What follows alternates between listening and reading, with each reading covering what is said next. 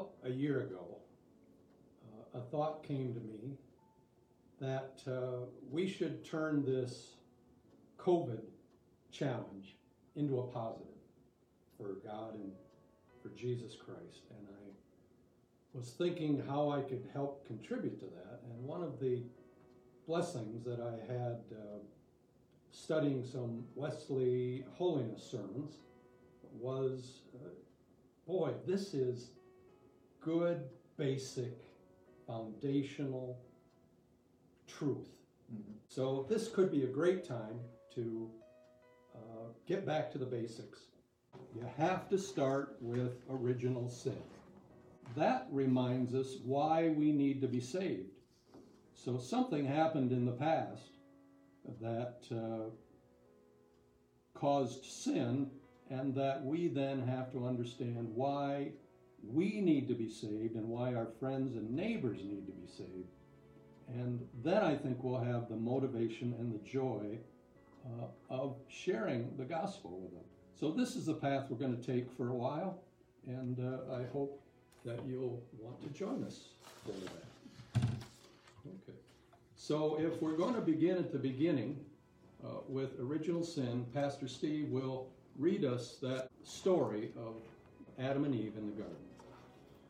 If you have your Bible or electronic device, turn to Genesis chapter 3, and let's go together back to the garden where God placed the first couple.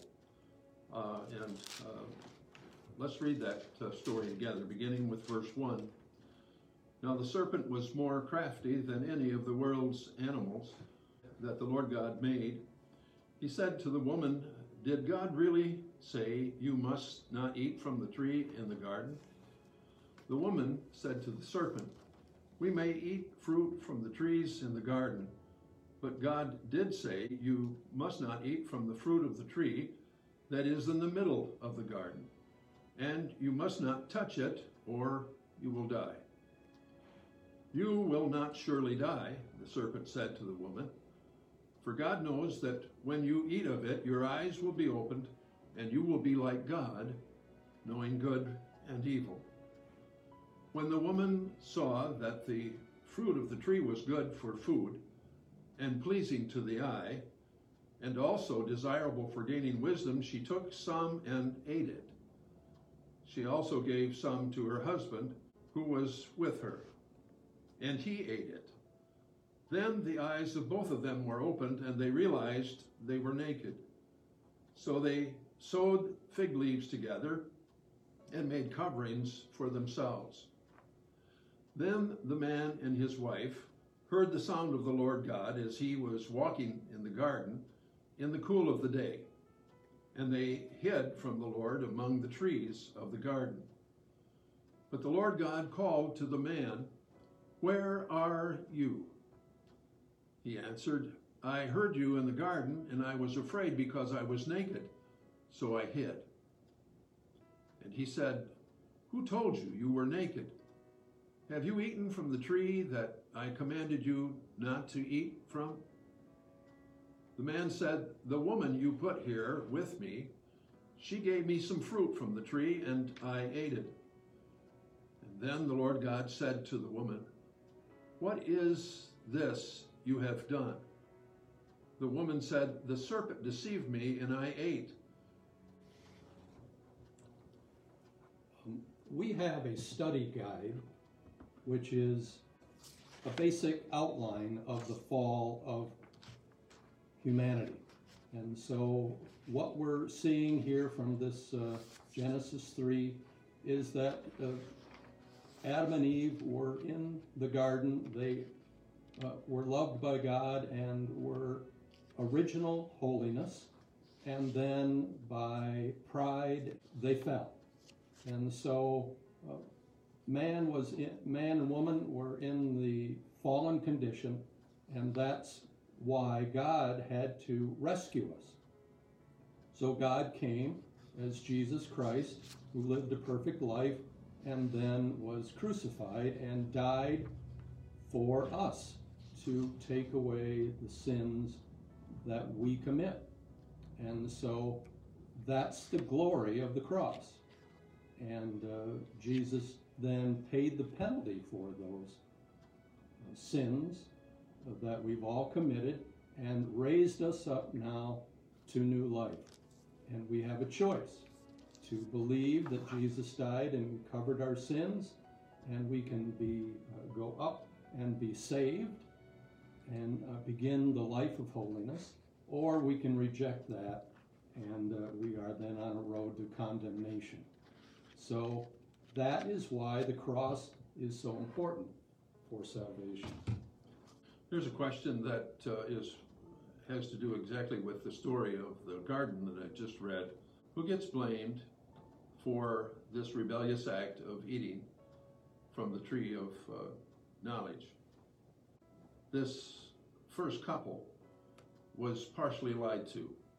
The serpent, Satan, came to Eve and he said, "You shall not surely die." And he was right. Physically, they didn't die at that moment. And I'm not even sure Eve knew what it meant to die. But what was far more serious is that the death that occurred was a spiritual separation. And as a result of that original sin, we think about how that the woman was first tempted.